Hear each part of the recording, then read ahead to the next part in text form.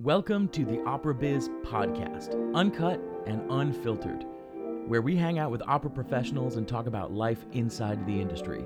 I'm your host, Daniel Welch. You taking the time, especially right after rehearsal, and it was a long one too. Doing this. What time did you start? You said 10:30. 10:30. Lord, yeah, that's a long time to be standing. And are you still doing Are you just doing music rehearsals right now? Or are you still Tomorrow's our piano dress rehearsal. piano dress? And we have orchestra stage on Wednesday, Thursday, Friday, and then the dress. And then the dress. Then we're done. And then how many shows in the run? 8. 8. Eight, Okay. yes. Let me make sure that you are. Am I on and running? Yes, we're good. I always have to double check. Never hurts. So I gave you the list of question Yes. stuff, and I figured that way you've got a little bit of prep. Yeah. But I always ask people about their path to where they are now, just because if there's one thing I've learned, it's that every artist pivots a bit along the way. You know, as a young artist, we have our eye on, like I said, we want to be here in the long run, like that's a long-term goal. And the road to get there isn't always a straight path. It's often a very winding path. So what led you to conducting specifically? Was that something that was an early passion for you, or did you kind of discover it along the way? Conducting was definitely an early passion. I started with piano when I was 4, Mm-hmm. and then violin when I was 8. And already then, kind of my violin teacher who taught orchestras in the public schools. And I had orchestra every day, well, twice a week as a kid, I think, and then every day while I was in junior high and high school for 1 hour or 1 hour and a half, whatever. Yeah. And then I added choir onto that. I was the choir pianist. And already at that time, I mean, I could sight read and I read all the clefs and whatnot. And so I was this weirdo little kid this teacher who got me when he was 59 years old and I was 8 and towered over me, and he saw if I don't help this kid along, they're gonna kill her, they're gonna bully her. So he put a drumstick in my hand and said, "Here, beat time," because I was correcting other young students and they would give me dirty looks. He was like, "I have to save her from herself." So because we had such a good theater department in the high school, I wound up playing in the pit. I played piano. I dragged my mother in to play flute for one show, and then I conducted a show also, like one or two performances. And so these public school teachers who I owe so much, really invested me at an early age. But I can't remember what bit the bug. I'm tempted to say that it must have been Bernstein on TV, but I was already watching the Met broadcasts when I was 10 or 11, my mother looking at me saying, "Who is this kid?" And I wanted to, when the Met had its 100th anniversary, they had like 8 hours of broadcasting from Central Park and whatnot, and I watched the whole thing. And, Wow. And so I was a little bit weird that way, and I was kind of, I went through high school and college really with blinders kind of on. I mean, in terms of pivoting, pivoting was that there was no venue for me to study conducting really at the undergraduate level. I also started very early. I went to college at 17. Okay. And there was no undergraduate degree in conducting, so I had to get a piano degree, which didn't really make me happy. Yeah. Because I was never ever going to be a pianist. So dragging myself through a senior and a junior recital was for me, living torture on earth. Yeah. But by the grace of my teacher, we kind of got me through it all.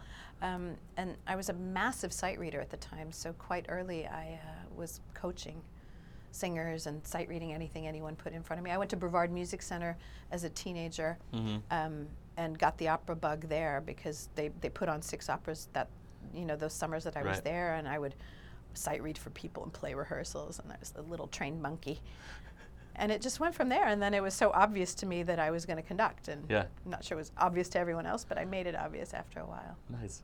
That sight reading is, I started out, I taught myself to play piano from 7 to 8, and the only thing my parents ever made me do when I was young was take piano lessons. So I ended up starting my undergrad as a piano major, and the one thing I never had was the sight reading chops. Sight reading, I was always terrible I didn't have at. the memory chip.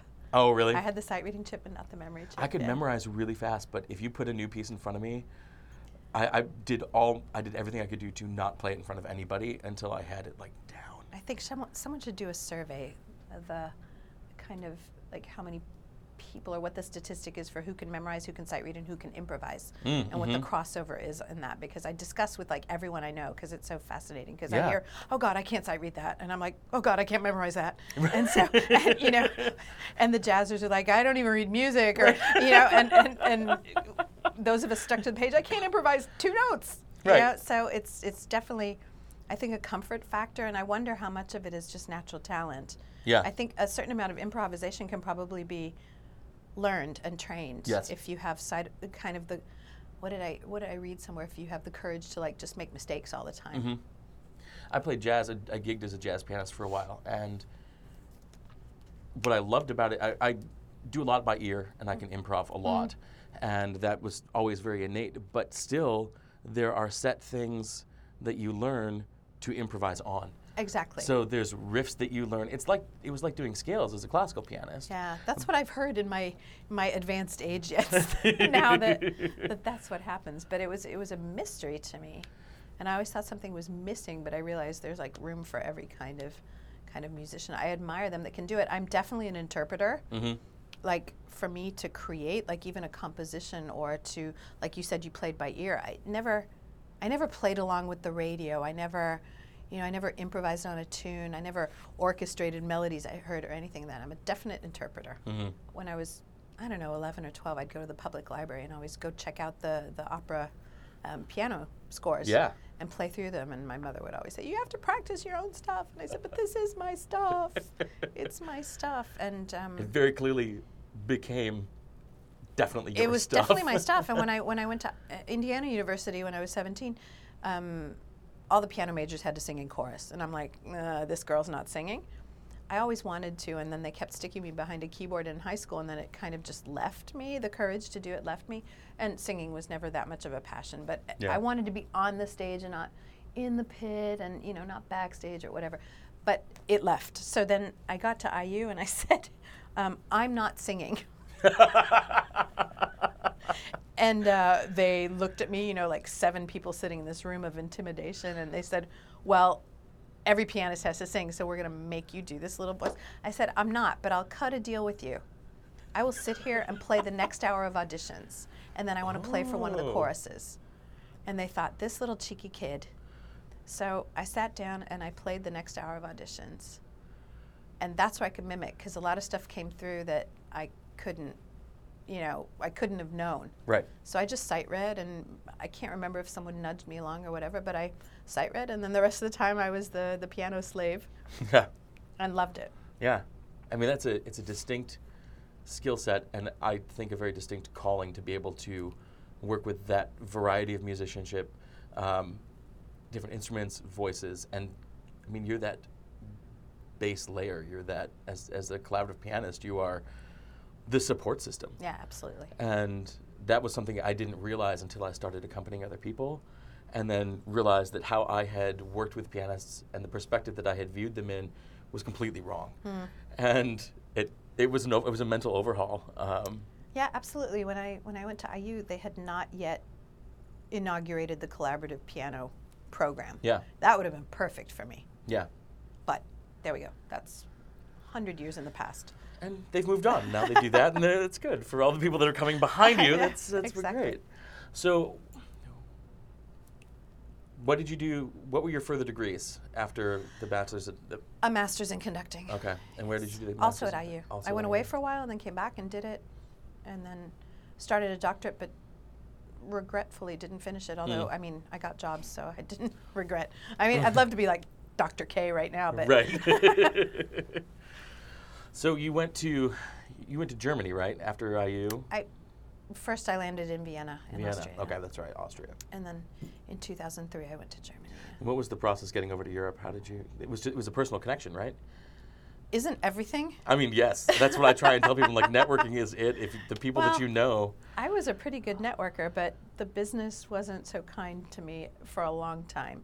And then through a series of serendipitous events, left, right turns, spirals downwards and back upwards, and threatening to quit, Simone Young brought me over to assist her. And her Okay. manager saw me conduct literally I just got off the plane, and she said, go up there and do this orchestra rehearsal. And I conducted for 10 minutes, and he saw me And I handed him a videotape and I said, after this job, I'm quitting because I'm not getting work and I'm done. Like, I want to live a life. And I mean, preceding that moment were like 2 or 3 years of hardcore temping in New York and accompanying and this and that and the other. I worked in Met Titles for That's right, I think yeah. 3 years, and nothing was moving. I couldn't get an assistantship, so I was very frustrated with the scene here. And so I said, well, I'm going to go to Europe if I can in any way. And so she brought me over, and then not 4 months later, he really made a poker play and upped the ante and threw me into the pit in Vienna. Nice. As, you know, basically, I did have some rehearsal. I had 2 orchestra rehearsals, I think, with the stage of Don Giovanni in German. And so, yeah, and then I got the job as Kapellmeister after basically 3 years of unemployment and thinking I was going to quit. So it can turn on a dime. Yeah. And I've said since then, I mean, the universe really knows when you're at your wit's end. You know, like if you're like, well, I might quit or I'll do this. But when you're really at the moment where you say, I'm going to quit after this because I'm so done. Yeah. And you resonate with whatever might be guiding us out there, then it usually happens. Yeah. Catches you a little by surprise, and It did, and off I went. yeah. So Giovanni, how many operas have you conducted? Oh gosh, I Have stopped you counting. kept tally? I don't know, something like 65. Yeah, That's awesome. yeah. And do you have a preference between symphonic or opera conducting? I don't. They're different animals. I am in the extremely lucky position of dividing my time almost equally between the two. So there are a lot of people who come through the symphonic area and wish to be in the opera, but it's hard to break into the opera world. It is if you haven't sort of done the background in piano and getting to know the singers and spending a lot of time in that realm. It is possible. I don't discourage anyone that has the love for it. The route might be a little more circuitous and longer. Yeah. But and the other way is much easier. If you're in any opera house in Germany or Austria, even France to a certain extent, the opera house orchestra is also doing a series of concerts. So if you're a Kapellmeister, assistant conductor somewhere, chances are you'll get to conduct some concerts. And I was lucky enough to get in after my 2 years in Vienna. I went freelance, and then the year after that I got a music directorship. So I automatically had 4 concerts a year, and then you start guesting and whatnot. And so I do divide my time equally, and both have their challenges and pluses and minuses. What are some of the significant differences between conducting the two? I mean, besides obviously the singers. Well, I find the symphonic decidedly more challenging. It's a much more intense period of rehearsal. Like, you put it together in 3 days, or if you're in London, you put it together in 3 rehearsals, and and that's it. And so it ups the ante quite a bit, and it's nice for your private life because you're like 5 days in one place and you go home. Yeah. And of course, opera, you're there sometimes for, like I am now, 9 to 10 weeks. Yeah. And I think in opera, you're definitely a servant to the story and the stage and the needs to fly this immense plane and try to land everyone safely, and really, it's really team effort. With symphonic, it's also a team effort, but for me, there's a lot more letting go and seeing what happens in the performances after you've rehearsed. Like, once you've had a dress rehearsal in a symphonic concert, then how can you up the ante? Because it's very, very intense. You do up the ante in the opera world also, but it's just a different flavor. Like, it's like maybe one person is not feeling so good who's in a major role. Then you take your tempo down a little bit, you take it up, you cut something, whatever. There's so much negotiation to be done. In symphonic, it's very interesting to try to see, okay, can we go the extra mile tonight, and can we put some tempo on this? Can I take this curve differently? Can I hold this fermata longer? And create something more in the moment. And in the opera, I think because of the staging and because if you have dancers and whatnot, you have more of a set formula that you adhere to. Right. And I get more nervous for symphonic than I do for opera. Really? Yeah. Oddly enough. I mean, it would be the other way with how many moving pieces there are. No. But I also, like you said, there's so much more rehearsal prep for opera. Yeah. Yeah, and I mean, I do, speaking of singers, I mean, you do symphonic things with singers as well. True. But it's different. You're not the servant to the drama. I think that's what it is. And when you put a theatrical element into it, it's already a different ballgame. Yeah. I can see with symphonic work how there would be something that doesn't involve the singer. You build so much of that based on how you feel about the piece and what you want to do then and there. Exactly. Do you have a favorite symphonic piece that you've conducted, or favorite opera that you one of each? Do you have something that just I don't rises have a to the top? favorite, actually. I mean, there are things that I like conducting and things that I kind of steer away from, and I'm in the blessed position that I can actually say no to things now. Yeah. Like, I've graduated from that decade of having to say yes to everything just to get the next gig. Right. And so now I see that I do make certain choices, or I've said, I think someone else could probably be a better ambassador for that composer than I am. What do you try and steer yourself towards? I mean, you've conducted I'm conducting the epic whatever. range of Yeah. all of the opera canon, and then Yeah, I huge mean, amounts of fun I stuff. steer clear of Bruckner. Okay. He's not someone who's drawn me in, really, and not someone who I would actively go buy a ticket to. This is probably some gross deficiency in my musicality, but here I am doing Philip Glass, and for others that's like a torture chamber. Right, So yeah. I think there's room for everyone to have their likes and dislikes. I'm not a big fan of Madame Butterfly, but I've conducted it quite a bit. More for storyline than anything else. Anything that leaves me feeling kind of empty and Yes. angry at the end of the night in a really, I guess, female kind of way. Maybe that's what it is. Yeah.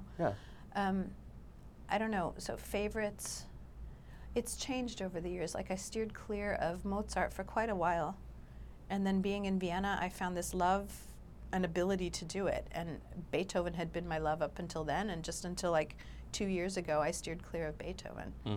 And now I'm doing more of that. I have done a lot of Wagner. I love it. And I can do it well, but my passion doesn't burn as much for it as I thought it would Yeah. in my 20s when I was listening to all this stuff. And now I'm like, whoa, that's a long opera. And yet I can do it. And, Strauss I love anything contemporary. Well, anything is, that's too definite. There are some things I don't like. Right. But I love dealing with live, living composers, someone I can call up and say, hey, can we change that? Yeah.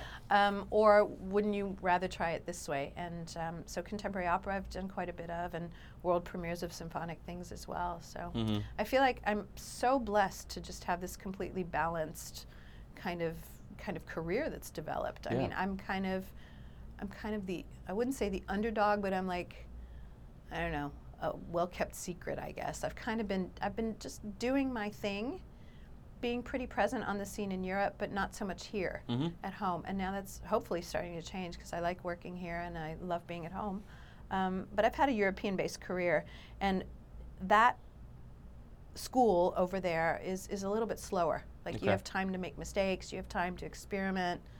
You're supported by the society, who's really into seeing something different every day, and so they allow you to make mistakes, and that's good. And so I've just step by step kind of pieced something together that fits for me, which may not be as flashy as those that are coming behind me, who are young in the age of media and instantaneous Instagram gratification and blaring I'm the best and this and whatnot, and I'm a little more camera shy and media shy, and I'm okay with that. Yeah. Important is that the orchestras that I perform with and the companies I perform with, that they want me back. Right. And that they want to collaborate with me. That's why I do it, not to Yeah. get my face on a billboard. Right. Right. It's about, really, for me, that human element of making music together. Yeah. That's when I do media consulting for artists. That's one of those things that I try and hit home. Like, I had a consultation with somebody right before this, and we were talking about the fact that self-promotion, unfortunately, is a necessity now for the younger generation of musicians that are coming through, and there's no way around it. And there's that fine line between self-promotion and narcissism, and I always want people to create an emotional connection between their followers and either who they are as an artist or the work they're doing, or both. And it's less about them as them and more about this is the community of this art form that we're trying to build more than anything else, because that's what creating art is all about. It's it's that perspective rather than, look at me, I'm the shit, Yeah. which is it's so easy to get there very quickly. And Well, I have a variation on that sentence. I'm not saying I am the shit. I am shit. That's like my, that's my barometer. It wasn't always. Well, of course, when you're trying to break in, you're like, I am the shit. Right. But it took me a long time to break in. Yeah. I mean, it did.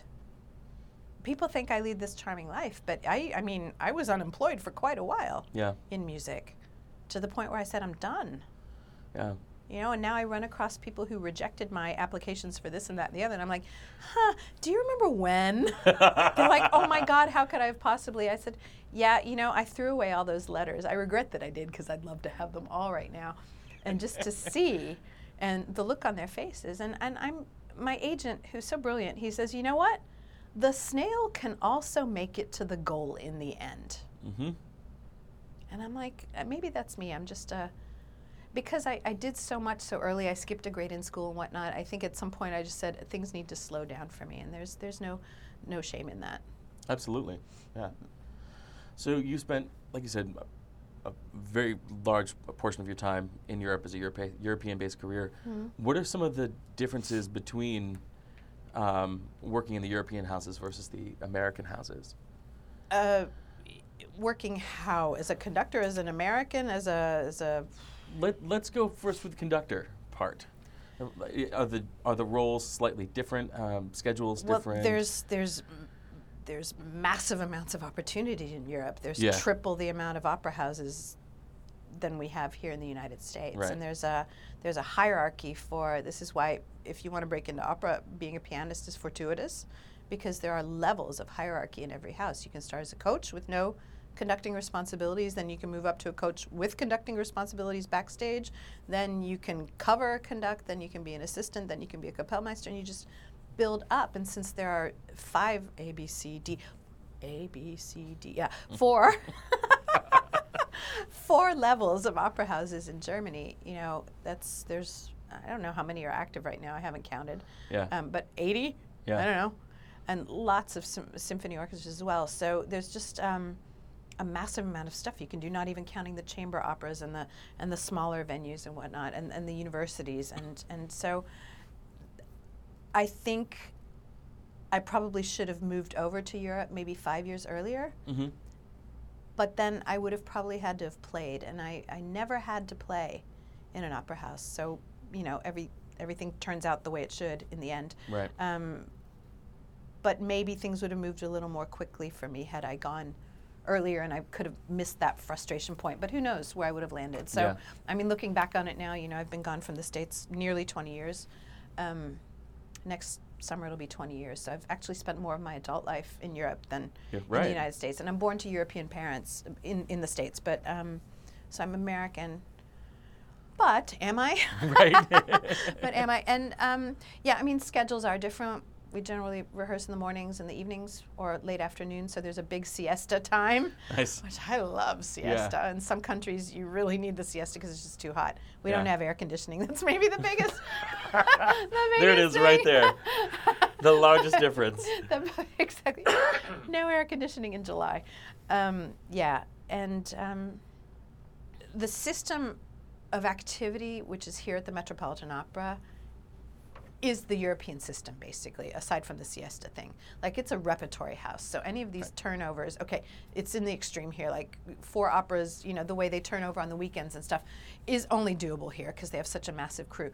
But, like, my opera house in Freiburg and then my opera house in Hanover, we played over 26 operas in repertory. And this is a city of 250,000, orchestra of 106 people, a chorus of 57, a full vocal ensemble of 40 singers, full-time employees, and we played all these operas. We played almost 7 times a week. I think we were dark maybe 3 nights in total during the season. Wow. So it's just a different range of possibilities. Now, as a young singer, you can get sucked into this and be asked to do too much and feel like you must do too much in order to stay in the system. For me, it was the right choice to make. I don't regret it at all. Mm-hmm. Here, rehearsal times are shorter, Okay. more intense. I can't equate with the pieces, like I did Susanna in San Francisco, and I did, what did I do? I did Elixir in San Diego before they kind of restructured everything. So those were very much stagione pieces. This is also a stagione piece. We're going to do it 8 times and then it goes away. It's Right. not going to it's not going to come back in April. Right. That kind of thing. That's very much also like an opera house in Europe.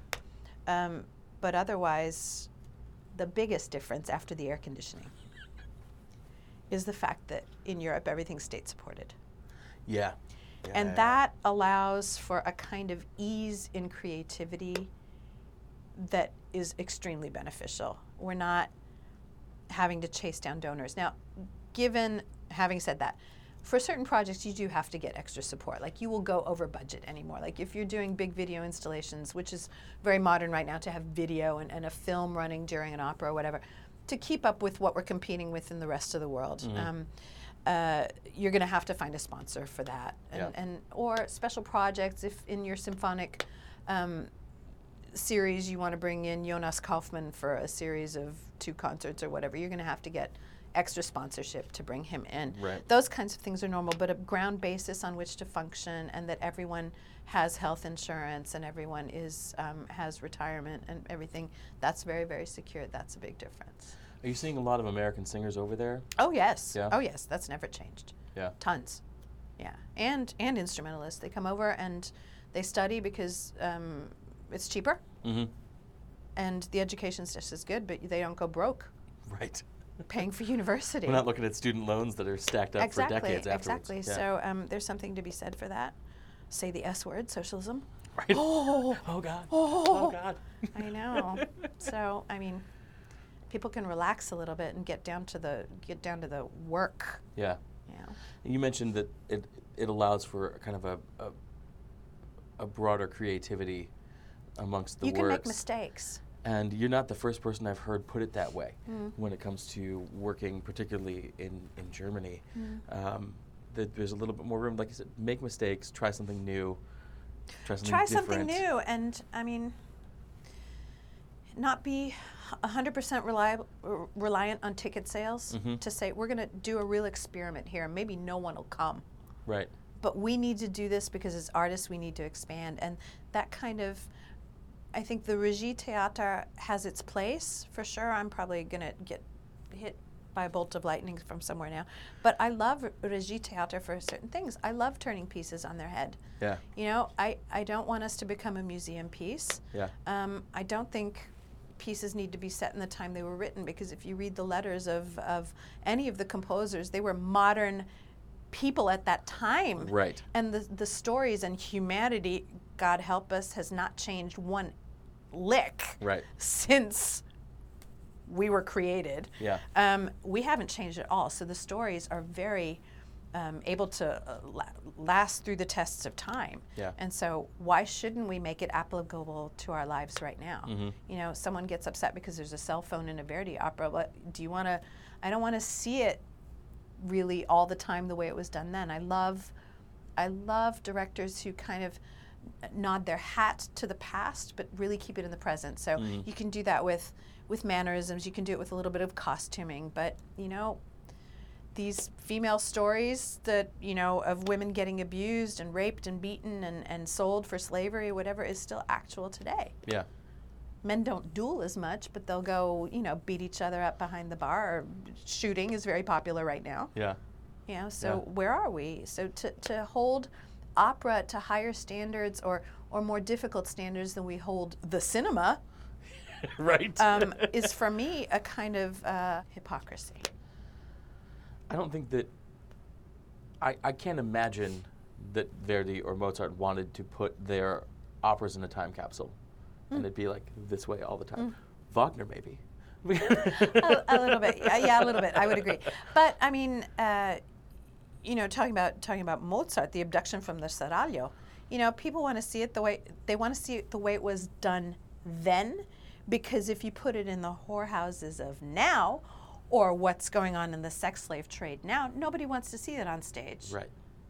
But they will see it on TV and they will see it in the movies. But Right. there's this hypocrisy or double standard that when you come to the opera, it should all be beautiful. Right.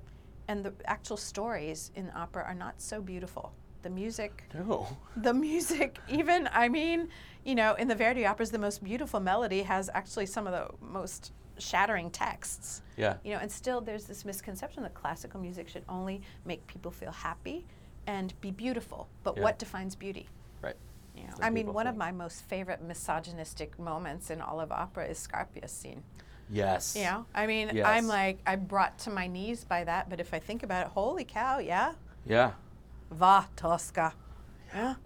That is a heavy scene. Yeah. I mean, so heavy. Yeah. And it's funny because here's again where you're a slave to the drama a little bit. If I see a Scarpia that's not really believable, that scene loses its momentum. It loses its gravitas. But when you get a Scarpia that's really in that zone and in that character through and through, it's not easy to watch sometimes. No, and it should not be. Exactly. I think also when she says quel prezzo, what price? I mean, there's a lot of history in those two words. Yeah. Yeah. Or even in Butterfly, which I am not a fan of, when she sends her kid out and says, "E questo, what am I going to do with this? With this. right here?" Mm-hmm. I'm like, okay, you know. So has the world changed? No. So speaking of your adoration for working with living composers, I mean, it's funny because I tell singers all the time, I'm like, there is no experience like working with a living composer and feeling the life and the evolution of a piece from creation through. It's exciting to be a part of that. And then, excuse me, even that first performance, even a premiere, it's not like you do the premiere and you're like, well, there it is. For the rest of the time, it's right there. There it is. It still grows past that. Talk to me a little bit about your relationship and history with Philip Glass and how that came about and what you guys have done together. Because it's been, I mean, it's a phenomenal strength to you as an artist and what you've been able to do in your career to have that opportunity, as well as to collaborate with him on that. And Well, I some discovered really his unique music right at the end of the 80s while I was at IU still. I'm sure I took a contemporary music class or something, and we had to listen to stuff of his. I'm sure that was on the I remember those days, yeah. required reading. And I was in the listening library being a nerd on the weekend probably and plowing through stuff. And I think a friend of mine took me to see Koyaanisqatsi and Powakatsi. And I fell in love with especially Powakatsi because it had a lot of folk music in it, which I adore. And then in 1990 or 91 at the latest, Passages came out, which was this collaboration between Ravi Shankar and Philip Glass. And again, folk music elements, cross cultures, which I just love. And I was in. And then another series of serendipitous events led me via Janos Starker, the cello teacher, to Dennis Russell Davies, who was at the time in Bonn in Germany, and he was here with the American Composers Orchestra. And he and Philip are very, very close friends. So I was assisting Dennis, and through him I met Philip. We started working together on his opera Orphée, which is one of the Cocteau trilogy. And so I conducted, I think, 2 performances here at BAM, like in the early 90s. First we'd done it, I can't remember. I'd have to look in my own timeline to see how things happened. But I did that, and then we recorded that. We recorded the Low Symphony. I played keyboards when needed. I was on an off-Broadway thing with Philip. They kind of raised me. Yeah. You know, and helped me pay my rent by hiring me every once in a while. And then I went on tour with him when we did Les Enfants Terribles, which was, I think, the second of the trilogy, the Cocteau trilogy. And so we were on tour for 9 months together with a small ensemble and dancers and singers and whatnot. And so I got to know him very well. And I just kept doing things. And then, pivots and turns and whatnot, we lost touch with each other. And then came back over the years. I did Civil Wars in Freiburg at one point, and then things just started happening. And then the ENO finally asked me just in 2016. Somehow I got this, nom de guerre. I'm a Philip Glass expert, so luckily I love his music, so I don't mind it so much. And he seems to be pleased with my work, and can't be better than that. Yeah. And so he's been there since basically my life since I was 18. So that's fantastic. yeah, it's really very, very, very special. And it had to have been very stretching because the scope of his work is so broad for mediums and performance opportunities, and Yeah. he's not a stereotypical composer or one that No. stays in one genre of medium. No, but doing it's funny. film I plus got this label after doing like 2 things, so I don't know how labels work. I mean, I did Civil Wars. I did this stuff in the 90s with him, and then I did The Light, and then I didn't even do the violin concerto yet. But then I did the ENO called. I did Akhenaten the first time. Then I did Satyagraha with them, and then Passages came at the proms, and we just did it in Paris, and then this came, and now something's coming again in April with the London Phil, and yeah. What are some of the challenges of learning his work? I mean, it's a very specific style. But let's go with Akhenaten because Okay. this will release Focusing right on it. beforehand, and Yeah. that's why we're both sitting in Yeah. this house at the same time. What are some of the challenges of learning the minimalist style and something that's so repetitive? Mm-hmm. Does that make it more difficult for you to fully wrap your head around the piece and then help facilitate the singers and that kind of thing? What's your process for that? So I don't have many superpowers, but one of my superpowers is rhythm. And part of this is probably because the Philip Glass Ensemble and Philip kind of raised me. Mm-hmm. And you see how they put things together and how they deal with rhythm and how they deal with strenuous music and how high they get from doing it because they created this ensemble and they've been doing it for 40 years. So Yeah. it's like you learn at the source. So I learned a lot from them about how to ease into these things. Now, people had to give Philip a label, so they called him minimal. Right. I prefer to call his style additive, because the macrocosm that you get from it is very much the sum of all parts. Right. And Mozart had a lot of minimal, in quotes, music as well. I mean, ask the second violins, yeah? Right. And the basses, Yeah. And so everyone has, like Verdi, I mean, his ostinati, you know, that's minimal as well if you want to give it a label. So additive in terms of he's very much influenced by Indian music, which is also an additive music. They add Very much half so. a beat, they add one Yeah. beat, they add a beat and a half or whatever. And nothing changes. Like, we're very much into syncopations and whatnot. So if you see a dot on a note, there has to be a little hiccup before it or after it Yeah. to prove that there's a dot on the note. Or a rest on beat 1 means that you have to take a little time. Right. No, it's just a gap in time, actually. So that's the difference between Eastern and Western music a little bit. And I try to encourage the instrumentalists and the vocalists to try to get rid of the bar lines in their thinking so that we're not driving a stick shift car, basically, and shifting gears too much. The gears are shifted in that someone is playing with a minus sign, means their rhythmic pattern is getting smaller, and others are enlarging theirs. So you'll hear lots of cross rhythms and cross patterns, and for me, this kind of music doesn't really work if you're constantly banging on the downbeat. Yeah. You just have to kind of let it happen. So that, for me, takes a lot of control. It took me a long time to figure out actually how I enjoy conducting it based on who else I've seen working on his music. And I listen to a lot of Indian music. I work with Anushka Shankar on Passages and learned an immense amount from her and her team. She travels, often with quite a few musicians, and with her on tabla, on sarod, on flutes, and different types of things, and how they interact with each other, and how they deal with rhythm.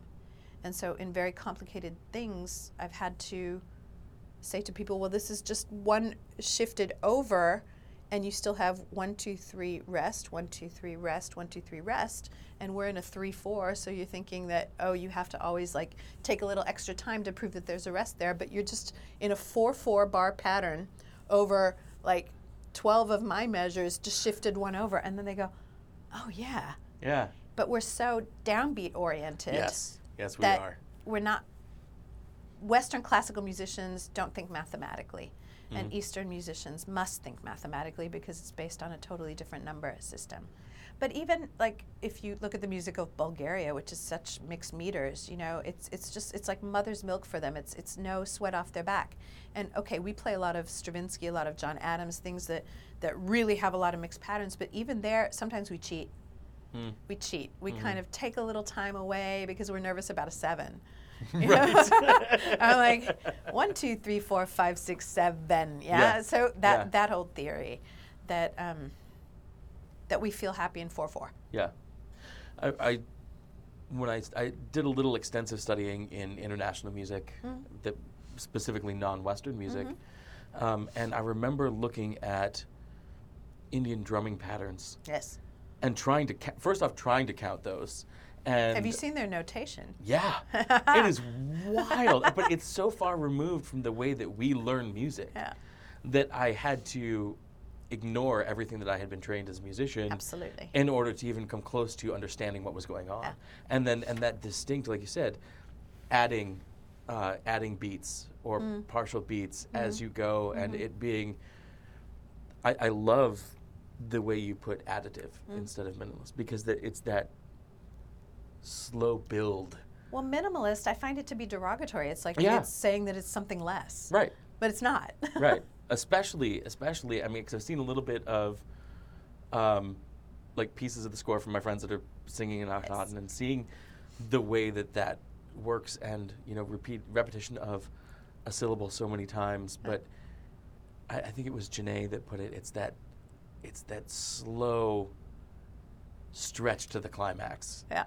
That keeps you riveted the whole time. You know, it's not a burst of emotion that suddenly takes you there. It's that process of getting there. Exactly. And, life is cyclical, and this music is very cyclical. And that comforts people in a certain way who listen to it, and annoys people in a certain way. Yeah. Like some people can't go to that place.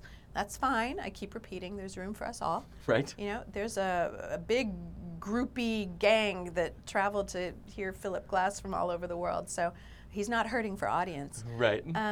And some people just can't take it, and we have to respect that. And in terms of any of the instrumentalists who may not like his music, I mean, we are professionals. It's exhausting to play, and I try to make it as least exhausting as I can by the way I ask them to play.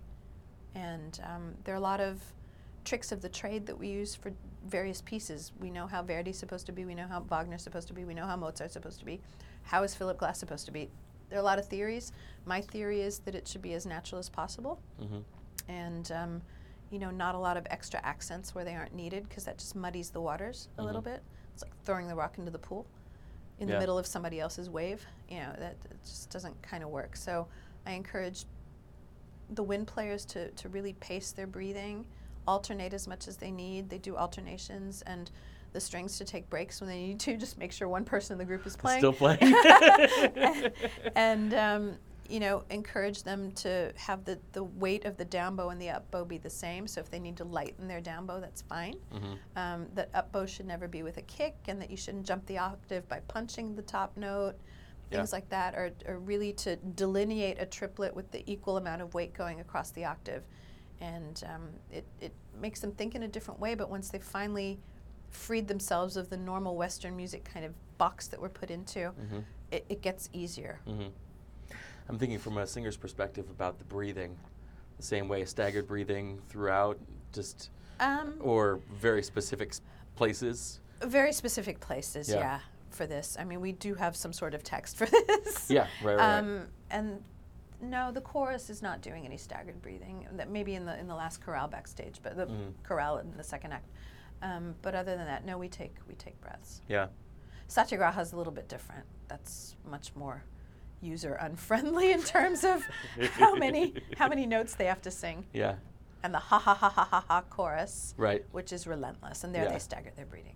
I would just think without getting to do that consistently without building a tension that's a detrimental tension. I have to be. There's a wonderful word in German called Ruhepol, which is like the North Pole, but it's the peace pole, like the peaceful place, to be the one peaceful element in the entire apparatus is me. I'm like essentially calm in this, no matter what's going on. I barely have an ictus in my beat, only when I really need it. And that's hard to get adjusted to not have this constant punching going on in the peripheral vision. And I streamline my beats so that time flows. I don't hack into it except when I need to. I've developed a karate chop, which also is made for some shoulder issues, but it's kind of like a drawbridge coming down in anticipation of the next downbeat, which just for me has, over the years, allowed whichever ensemble I'm with to focus the sound and just kind of relax going to the downbeat, not lurching into the next downbeat so that we all make it on time. Yeah. And at the cost of my shoulder, it's been a lot of really good some rotator cuff issues there. A little bit. Ice pack is your friend.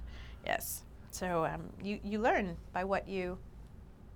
I think most important for a conductor is to have a vision of the sound and where you want to go. And if you're dealing too much in what's happening at the moment, trying to fix everybody's problems, I mean, it's a big pot of people trying to cook this soup at the end of the night, you know? And I think you have to stay a couple of seconds in advance of everyone to tend to their needs so that they can relax. Yeah. I'm really intrigued. I can't wait to watch you conduct it. I feel Hopefully like you won't notice me. True, although my eyes are going to go there because I'm really interested about your patterns for conducting this kind of material. Well, I stay in the regular old stuff. Well, that's what I was going to say. You know, how much of it is well, that's not entirely true. I do standardized compound beats. So, you know, bigger measures, I'll just make sure the phrases can go into a 4/4 pattern, so that they don't have too many movements coming from me. It requires a lot of responsibility on everybody's part, but there's freedom in that. They know I'm constant. Yeah. And the best compliment I ever got was from a dear friend in London who came to Akhenaten the last time we did it. And he said, "Girl, that is the most egoless conducting I have ever seen." And he said, and it was so brilliant that it brought tears to my eyes. And I just said, okay, my work is done here. There are some conductors, especially in symphonic stuff that I've seen, that they're all I can pay attention to. Yeah. It's one thing to be a presence and another thing to almost feel like it's about them. I think it was Carl Böhm. I don't know. I'm not a historian, so I'm sure someone's going to find out that I'm wrong. But I think it was Carl Böhm that said that anyone who broke a sweat while conducting was an amateur. And I'm like, okay. Amateurs. I'm sure there's a historical quote there, or maybe it's just urban legend.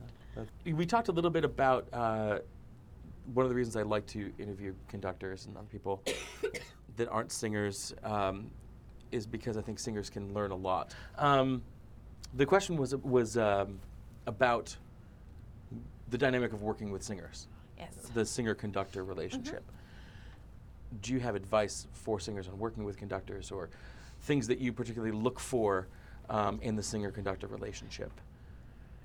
Let's go to the Boy Scouts. What is the Boy Scouts motto? Be prepared. Yes. That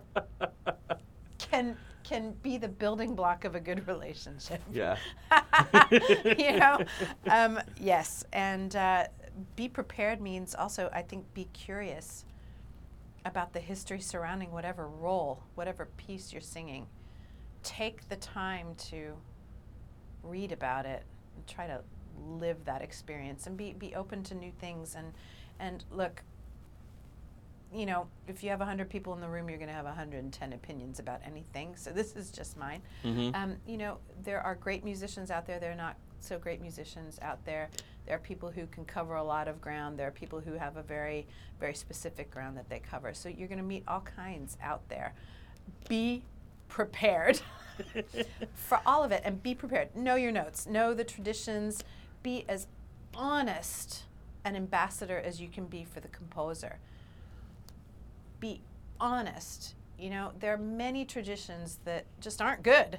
Yeah. That have come across the years, and people think you expect it, but those conductors that may be cleaning up the repertoire get a bum rap sometimes because they're doing things that are non-traditional. I mean, we had the whole influx of the Baroque movement, which is brilliant, the kind of music making that's going on in that field. You know, how do we know that that's a tradition? You know, read about it and go back to the source materials and see that. And trust that all traditions aren't good. So if a conductor asks you to do something, there must be a reason for it. I think after a certain level in the music world, you can rest assured that you're working with a good conductor. Yeah, I mean, again, learning to conduct is also a long road for any human being that is trying to go down that path because it involves leadership. And that's a hard thing to learn, especially in this day and age where society is very fast and wants instant gratification for everything. So as a leader, you have to be on your toes all the time. And music needs time. So each conductor is also just an artist in progress. And lots of people aren't comfortable with the physical aspect of conducting, but have lots to say and lots to offer in terms of music. Maybe they can't turn it over as well as other colleagues. You know, it takes a village to put on an opera. Yeah. You know? And, you know, some conductors are bad, some are really, really good, some are good technicians, some can't land the plane in the evening, some are better in rehearsal than they are in performance, some are better in performance than they are in rehearsal. I mean, we're just a human being. But I could have the same advice for the conductors. Be prepared. Yeah. You know, and from there, you're just human beings trying to get this amazing thing done. And it's very German to kind of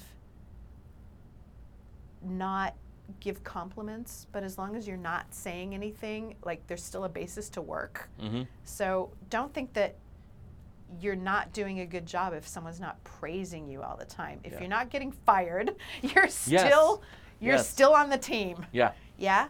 And if you're not in the penalty box, if someone doesn't put you in the penalty box, don't look to go there. Right. Don't let your ego get the best of you, or your lack of ego get the best of you. If you need compliments, call your mom. Yes. And I mean, that's harsh, but you know, but in the professional world, I mean, in offices, in the law offices, in the medical profession, they're not saying, oh my God, you were so good today. You know, save the life, save the opera, save the piece of music you're working on. We are here to serve the music and not ourselves. We are here to serve the music, and hopefully the public will feel happy about that fact. But we are, by extension, here to serve the public. But it's actually the producer that's here to serve the public. We, on stage, are there to serve the music. Right. And the music is an entity which cannot be quantified or held in a cage or be put on a leash. And so be prepared. Thank you so much. Excellent, thank you. I really do appreciate you taking the time after. No, I do too. In this schedule, which is always mayhem. Glad to help. For more information about today's guest, visit our website at operabizpodcast.com/guests. And don't forget to subscribe to our channel wherever podcasts are heard for 2 new episodes every month. Follow us on social media as well. Instagram @OperaBiz and Twitter @OperaBizPodcast. Thanks for listening.